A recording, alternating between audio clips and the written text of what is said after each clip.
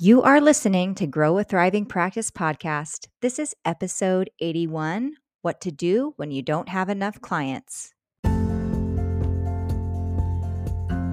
My name is Jillian Faldmo, and I am the business and life coach for sound and energy medicine practitioners who want to turn their practices into aligned careers that point toward freedom, flexibility, and fulfillment.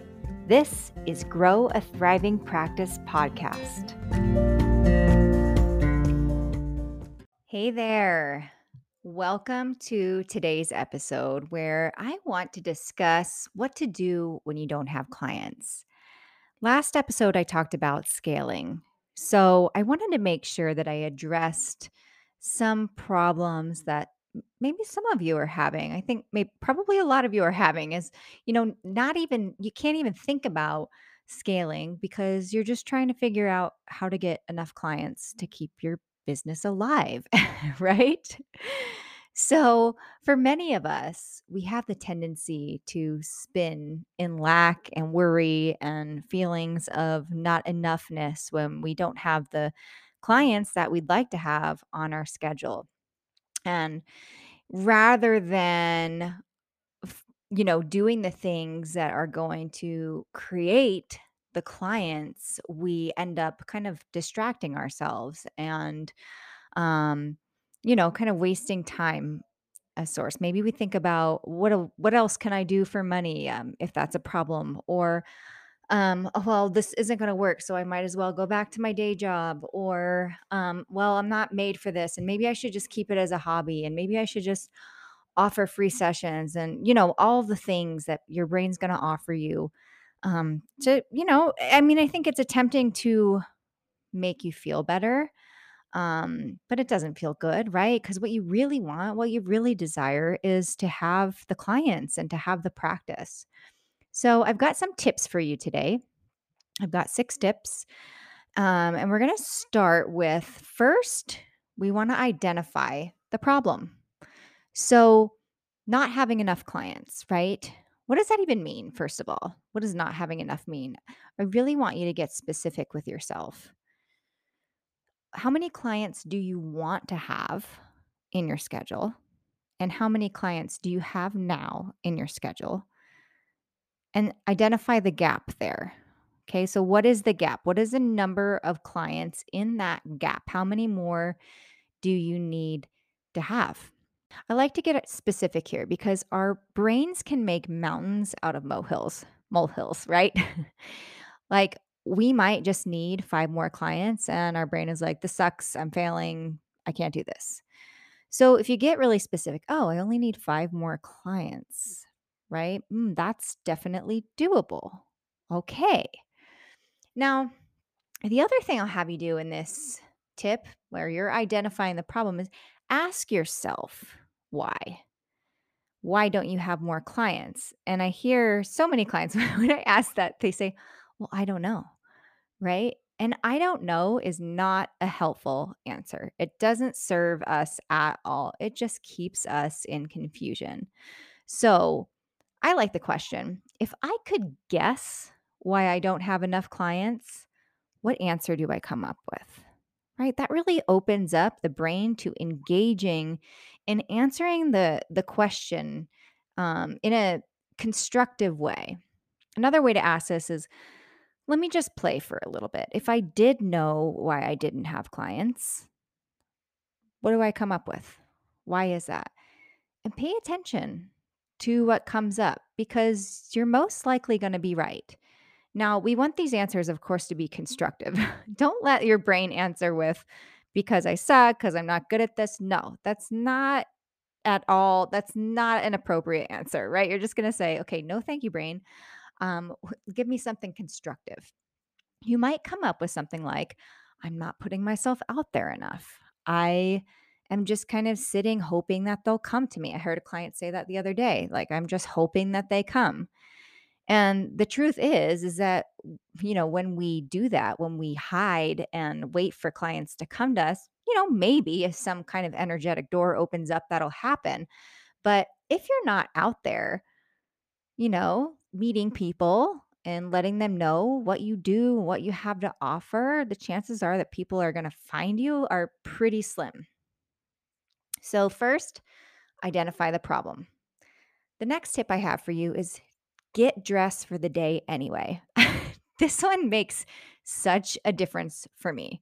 Sometimes when I have a kind of an empty day, I don't have, a lot going on in my schedule, I have like someone at the very end of the day, I stay in my PJs until the very last minute.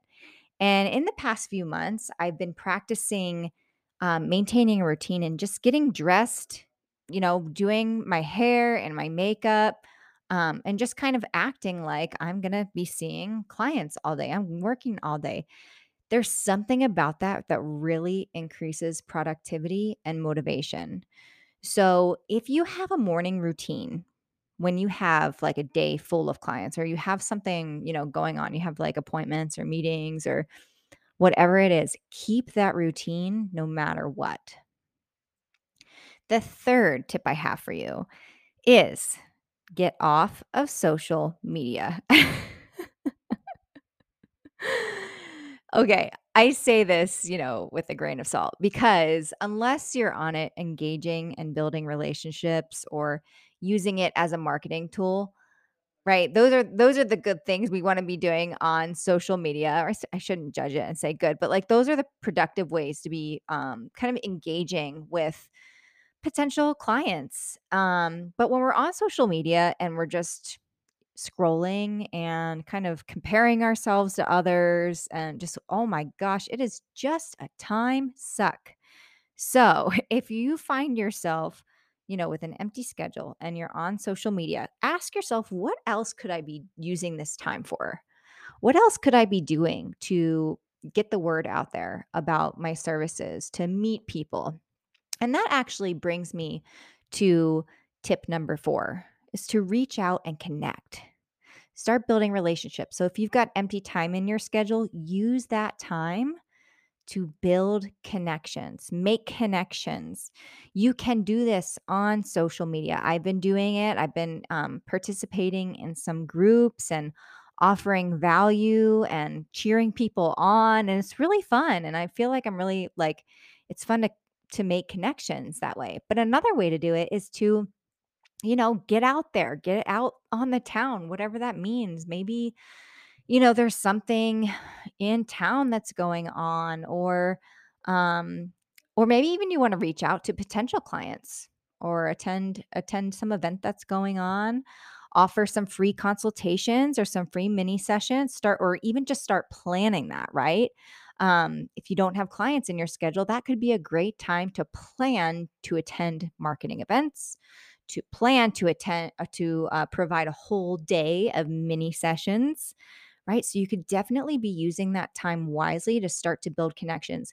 That really is marketing at its core is building relationships with potential customers, potential clients, right? And it's to me, I see this so much.